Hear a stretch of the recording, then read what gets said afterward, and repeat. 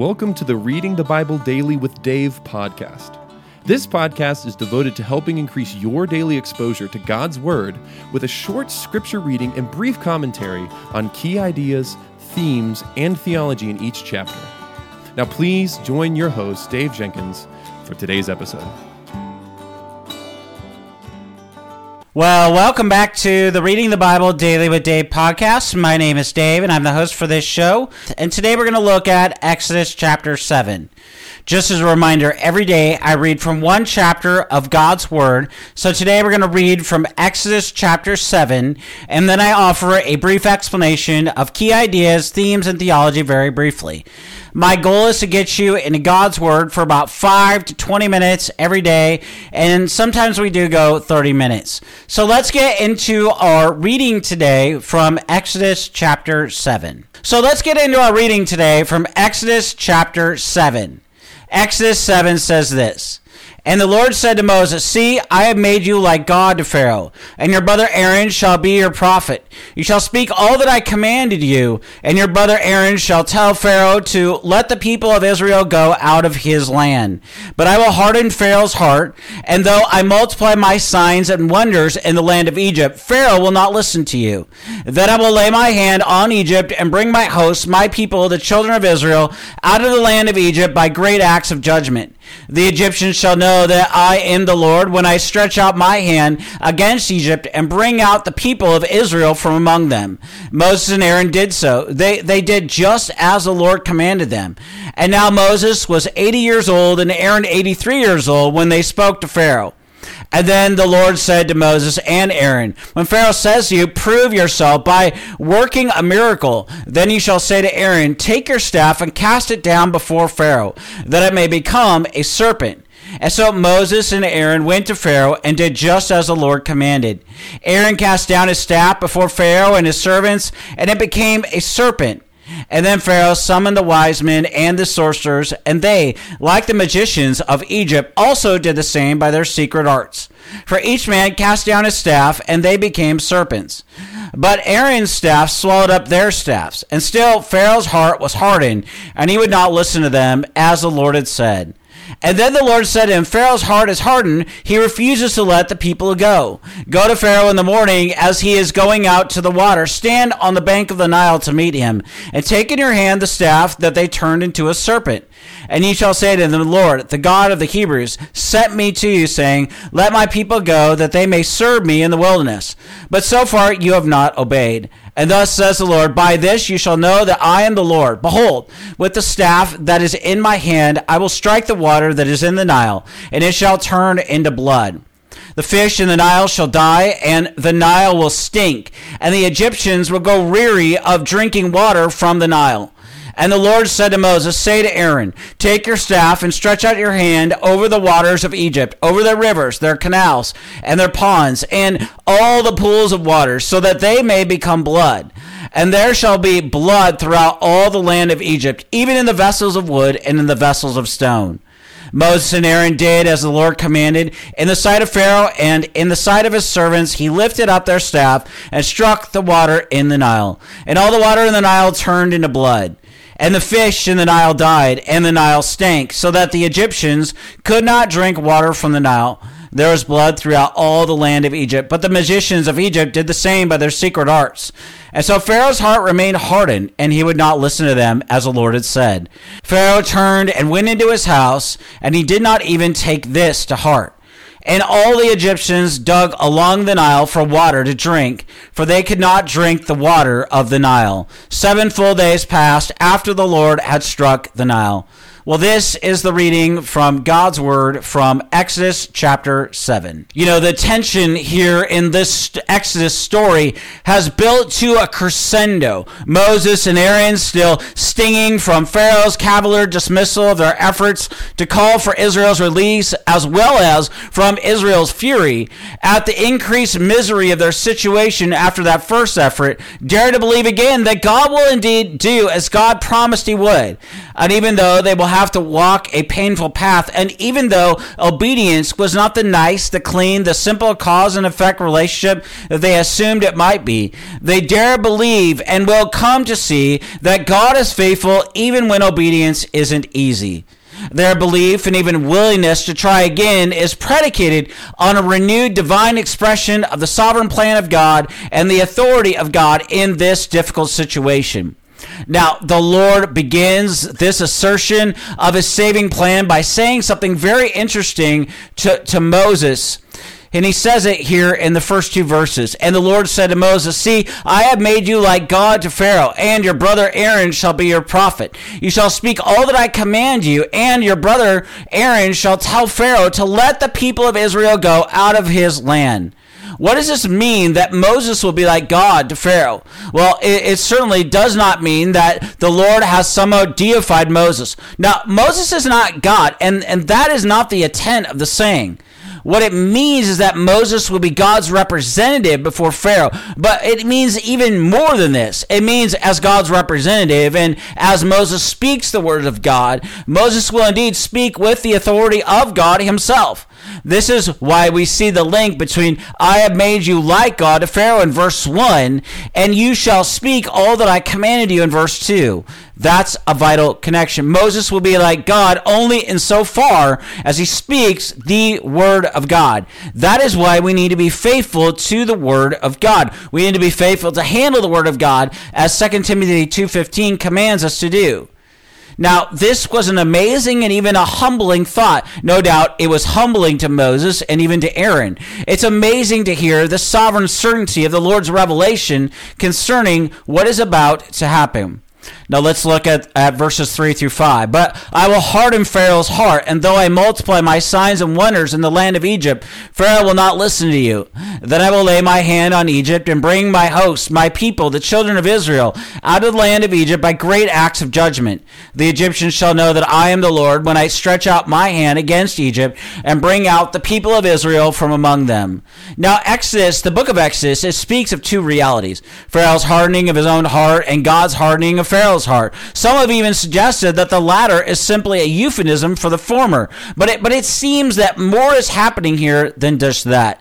The Lord indeed hardens Pharaoh's heart. God is sovereign. He can do as he intends for the furtherance of his own glory. And yet even so, it cannot be denied that this divine hardening is somehow connected to Pharaoh's own sin and Pharaoh's hardening of his own heart. Well, regardless of how it's understood, the justice and even the goodness of God cannot be impugned. God is just in all that he does. And the sinfulness of Pharaoh, like our own sinfulness, it deserves divine justice. It is this fact that makes the grace we receive because of the finished and sufficient work of Christ through his death, burial, and resurrection. So amazing indeed. That's why we sing that famous hymn, "Amazing Grace, How Sweet the Sound," right? By John Newton. Now, God's grace must also call us to act. Sooner or later, it must be embraced or even rejected. And we see this subtle but powerful statement beginning at verse 6 of this chapter, which says, "Moses and Aaron did so. They did just as the Lord commanded them." Moses and Aaron did so. Now, despite all of Moses' protests, despite all of Moses' fears, despite Moses' debilitating lack of confidence, he did so. He did what God called him to do. Friends, God's call to act must sooner or later be embraced or even rejected. You cannot forever argue with the Lord. You must either walk in his will as revealed in the word of God or walk away in defiance and in rebellion against his word. And as his children, the choice must be that we walk in his will as revealed in the word. Now, Moses was 80 years old and Aaron 83 years old when they spoke to Pharaoh, verse 7 says. And in stating their ages, it's quite intentional. The significance of having an 80 and an 83-year-old undertake this arduous task cannot be lessened or diluted with some appeal to the old ages to which many ancient people lived. For Moses only lived to be 120 years. This means that while 80 at the time admittedly did not directly parallel our 80, it was still a significantly advanced age that is worth noting. A.W. Pink observes that this reference to the ages of Moses and Aaron brought in here in order to magnify the power and the grace of Jehovah. He was pleased to employ two aged men as his instruments. And one of the great tragedies of modern American society is the subtle and not so subtle ways that our culture even communicates an almost expected insignificance for the elderly. Even the retired culture contains a debilitating idea that the retired should content themselves with games and diversions and television, that the crux of their great contribution to society is finished. Well, that's a false notion. And that false notion is also sometimes communicated in our churches, though nothing can be furthered from the truth. In fact, that's why Titus 2 says that older men are to come alongside and walk with younger men. And that's why it also says in Titus 2 that older women are to come alongside younger women. It's important that we think biblically about aging and about the contours of life as a whole.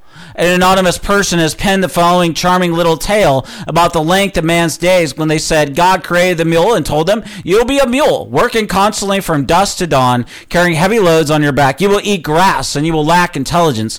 You will live for 50 years. The mule answered, "To live like this for 50 years is too much. Please give me no more than 30. And it was so. Then God created the dog and said, "You will hold vigilance over the dwellings of man, to whom you'll be his greatest companion.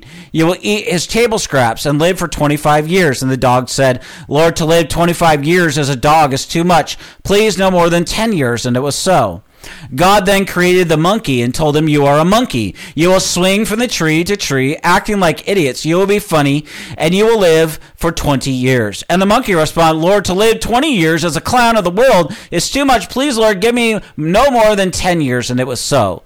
And finally, God created man and told him, "You are man, the only rational being that walks the earth. You will use your intelligence to have mastery over the creatures of the world. You will dominate the earth and live for 20 years. And the man responded, "Lord, to be man for only 20 years is too little. Please, Lord, give me the 20 years the mule refused, the 15 years the dog refused, and the 10 years the monkey rejected." And it was so. And so God made man to live 20 years as a man, then marry and live 20 years like a mule, working and carrying heavy loads on his back. And then he is to have children and live 15 years as a dog, guarding his house and eating the leftovers after they empty the pantry. Then in his old age to live 10 years as a monkey, acting like a fool to amuse his grandchildren. And it was so. Well, that's humorous in a way, and it causes us to chuckle. It should, but it should also cause us to shudder. Surely the Lord God did not intend for us to end our days as a monkey, amusing and even acting clownish before our grandchildren. But our culture almost expects such nonsense. Neither are you a mule or a dog or a monkey. You are a child of the living God, and you have work to do for the kingdom of God if you are in Christ. Brothers and sisters in Christ, it is never too late to be of service to your King. It is never too late to try to accomplish great things for the Lord. You see, we should die in the midst of attempting great things for God. Moses was 80, Aaron was 83. What are you attempting for the King of Kings and the Lord of Lords? Have you embraced a mission that will transcend your earthly years? We must, or we are not attempting enough for the honor and glory of our great King. Now in verses 8 through 13, we're going to see the path of obedience is surrounded by opposing powers, but none as strong as the power of God. And so Moses and Aaron act, and in doing so, they face great opposition. Let's read verses 8 through 13 again. And then the Lord said to Moses and Aaron, "When Pharaoh says to you, 'Prove yourself by working a miracle,' then you shall say to Aaron, 'Take your staff and cast it down before Pharaoh, that it may become a serpent.' And so Moses and Aaron went to Pharaoh and did just as the Lord commanded. Aaron cast down his staff before Pharaoh and his servants, and it became a serpent. And then Pharaoh summoned the wise men and the sorcerers, and they, the magicians of Egypt, also did the same by their secret arts. For each man cast down his staff, and they became serpents. But Aaron's staff swallowed up their staffs, and still Pharaoh's heart was hardened, and he would not listen to them, as the Lord had said." This episode has led to no small degree of comment. The miraculous transformation of Aaron's staff into a snake is less difficult than the magical transformation of the Egyptian magical staffs. Some even try to explain their magic away on rationalistic grounds, suggesting that this was a mere parlor trick or an illusion. I read a fascinating theory that there is a way to paralyze a cobra, making it go rigid like a staff and then to revive it again. Apparently, you can see this trick performed in Egypt to this very day. It has even been suggested that this is what is happening here, and there's no real power being demonstrated. Well, for one thing, there's nothing in the way this is written to suggest that the magicians of Egypt are practicing some mere sleight of hand. On the contrary, it sounds as if that actual power is being demonstrated here. But how can this be? It can be because though limited and always existing only insofar as God allows it, the devil does indeed have power. This is why we are warned to avoid occultic practices, because they really are diabolical powers at work in and through those occultic practices. And what we see in the conflict between Moses and Pharaoh is really a microcosm of the great conflict between the Lord God and between Satan himself. The magicians are reflecting the devil's power. But what is truly noteworthy is the fact that Moses and Aaron face these hostile powers. They are still, nonetheless, inferior powers that they face. The power of Satan is no match for the power of God, to be clear. And thus, the Lord's serpent eats the magician's serpents. The magicians, though, do have a kind of power, but it is a mimicking power, posturing to convince Moses and Aaron that they were indeed more powerful than they really were. Well, interestingly, Paul gives us the names of two magicians who oppose Moses and Aaron in 2 Timothy 3. And he does so to make a particular point. Let's look at that text right now in 2 Timothy 3 in the first 9 verses, which say, "But understand this, that in the last days there will come times of difficulty. For people will be lovers of self, lovers of money, proud, arrogant, abusive, disobedient to their parents, ungrateful, unholy, heartless, unappeasable, slanderous, without self-control, brutal, not loving good, treacherous, reckless, swollen with conceit, lovers of pleasure rather than lovers of God, having the appearance of godliness but denying its power. Avoid such people. For among them are those who creep into households and capture weak women, burdened with sins and led astray by various passions, always learning and never able to arrive at a knowledge of the truth, just as Jannes and Jambres opposed Moses. So these men also oppose the truth, men corrupted in mind and disqualified regarding the truth. But they will not get very far, for their folly will be plain to all, as was that of those two men." Now, Paul uses the example of the Egyptian magicians, Jannes and Jambres, to speak of people who pose as authentic believers but are really not. These are people who will have a type of power, but not the genuine power of God. He is warning that people like this come into the church, they pretend like the magicians to be more than they are. In commenting on this passage, Charles Henry Mackintosh made this observation: "There is nothing which so tends to deaden the power of the truth as the fact that persons who are not under its influence at all do the same self-image things as those that they are. This is Satan's agency just now. He seeks to have all regarded as Christians. There have always been people like Jannes and Jambres. They can impress with their tricks, convince the gullible that they have real power, but they are not of God. And even so, these magicians do have limited power, and though it fails to match the true power of God. But Aaron's staff are told to swallow up their staffs. This is a powerful moment, this devouring of Pharaoh's serpents. It's a statement of the superiority of God, the power of God, but probably in more ways than we realize. Philip Ryken has offered some interesting insights into the Egyptians' fascination with snakes when he says this: "The Egyptians were fascinated with snakes partly because they were so afraid of them. Many of them carried amulets to protect them from Apophis, the serpent god who personified evil. Egyptian literature contains various spells and even incantations to afford protections from snake bite. It was this fear of snakes that led Pharaoh to use a serpent as a symbol of his royal authority. His ceremonial headdress, like the famous death mask of Tutankhamun, was crested with a fierce female cobra. The idea was that Pharaoh would terrorize his enemies the way a cobra strikes fear into her prey. This is how a relief at Karnak describes one of Shuken's victories in battle.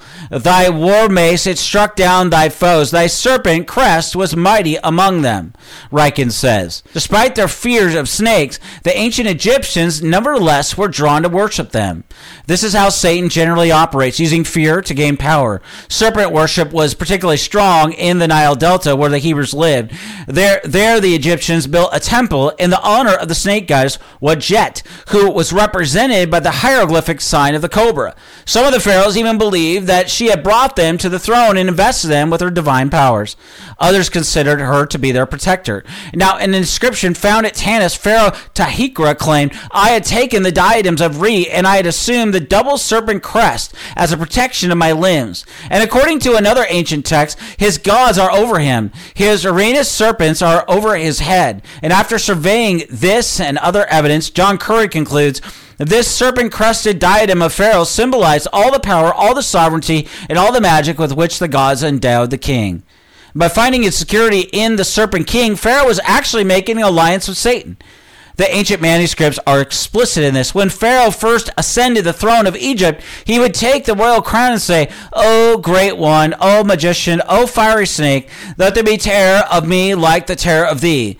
Let there be fear of me like the fear of thee. Let there be awe of me like awe of thee. Let me rule, a leader of the living. Let me be powerful, a leader of spirits." This helps us see exactly what the Lord is saying to Pharaoh, as well as the fascinating way in which he chooses to say it. The Egyptians feared and even worshipped the serpent. It was the symbol of Pharaoh's power and his kingdom. And thus the transformation of the staff into a serpent, and even more so, the single serpent of God eating the serpents of Pharaoh, was a provocative act filled with symbolic importance. It was a blatant statement to Pharaoh that the source of his strength and the source of his power, as he and even the Egyptians perceived it, was nothing to God. These serpents before whom Egypt trembled and worshipped were mere puppets in the hands of the one true God. What we see in all of this background and in God's dramatic statement to Pharaoh through the obedience of his servants Moses and Aaron is simply an Old Testament demonstration of the beautiful truth communicated by John in 1 John 4:4. Little children, you are from God and have overcome them, for he who is in you is greater than he who is in the world. Yes, obey the Lord in a fallen culture, and you're going to face spiritual opposition of the devil. But be encouraged today. The power of darkness does not match the power of light. The power of the devil does not compare to the power of God. He is not in equal opposition. He is but a creation whose time draws near. He has the power to frustrate us, to be sure, but he cannot overcome the Lord Jesus, to whom we have pledged allegiance and who dwells within us through the work of the Holy Spirit. Take courage. The staff of a living God is mightier than the staff of the devil. There is no comparison. We can thereby obey in the steady confidence that our God is indeed God. Our God reigns. He has never been defeated. He never will be. May we, like Moses and even Aaron, stand in the halls and the arenas of this fallen world order and announce the liberation we have through the person and work of Christ, knowing that in doing so, we speak the truth of God with God's blessing and with God's authority as revealed in the Word. See, the Lord is for us. Who can be against us, as Paul says in Romans 8? Prophet as a term and even as an office, it tends to be widely misunderstood today. Many people think of prophets as those who predict the far-off future, men and women who have supernatural insight into what will happen in centuries yet to come. Of course, many of the Old Testament prophets did have such a perception. We think of men such as Isaiah, who foresaw in detail the Messiah's atonement and resurrection more than 750 years before the events on Calvary in Isaiah 53. Consider also Daniel, who predicted the rise and the fall of Alexander the Great more than 200 years prior to Alexander's conquest in Daniel 11. And nevertheless, predicting the future was not the Old Testament prophet's major responsibility. Our English word prophet is usually a translation of the Hebrew term nabai, which means to call or to proclaim. Prophet also translates other Hebrew words that means servant of the Lord and watcher or seer. And from these terms, as well as the actual content of the prophetic books, we learn that those who were called to be prophets under the Old Covenant were appointed to bring the people of Israel special messages from God to watch over the Israelites to ensure that they kept the terms of their covenant with the Lord. Well, you see, the Old Testament prophets were spokesmen for God. In fact, Exodus 7:1-7 reveals this task. God compares Moses, the model for all the Old Covenant prophets, according to Deuteronomy 34:10, to himself, and even appoints Aaron to be Moses' prophets. Now, in receiving words from Moses, God, and speaking them to Pharaoh, Aaron, the prophet, was to call the king to repent, and even to recognize the one true Lord and King over all, and to free the Israelites from slavery in Exodus 7, 1 through 2. All the Old Testament prophets who followed would do the same, calling the covenant people to repent, to serve God, and obey his holy word. And because God has fully and finally revealed himself in his Son in the Word, we believe that the Lord does not call people to the office of prophet today, as Hebrews 1, 1 through 4 says. And yet that does not mean that there is no one to be God's spokesman today. Preachers who faithfully preach the whole counsel of God, as Paul charged the elders at Miletus, do speak for him in so far as their messages are faithful to what the Word of God says. And when the preacher delivers a sermon that is faithful to Scripture, we are bound to hear it, we are bound to obey it, and we are bound to be pointed to Christ from that text. And our response should be one of repentance and faith and growth in the grace of God. Well, I want to thank you for listening or watching today's episode of Reading the Bible Daily with Dave. My name is Dave, and we've looked at Exodus 7. Until tomorrow, may the Lord richly bless you and keep you.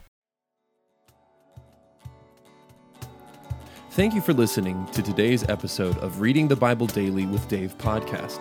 If you enjoyed this episode, please subscribe to the show and rate us wherever you listen to podcasts.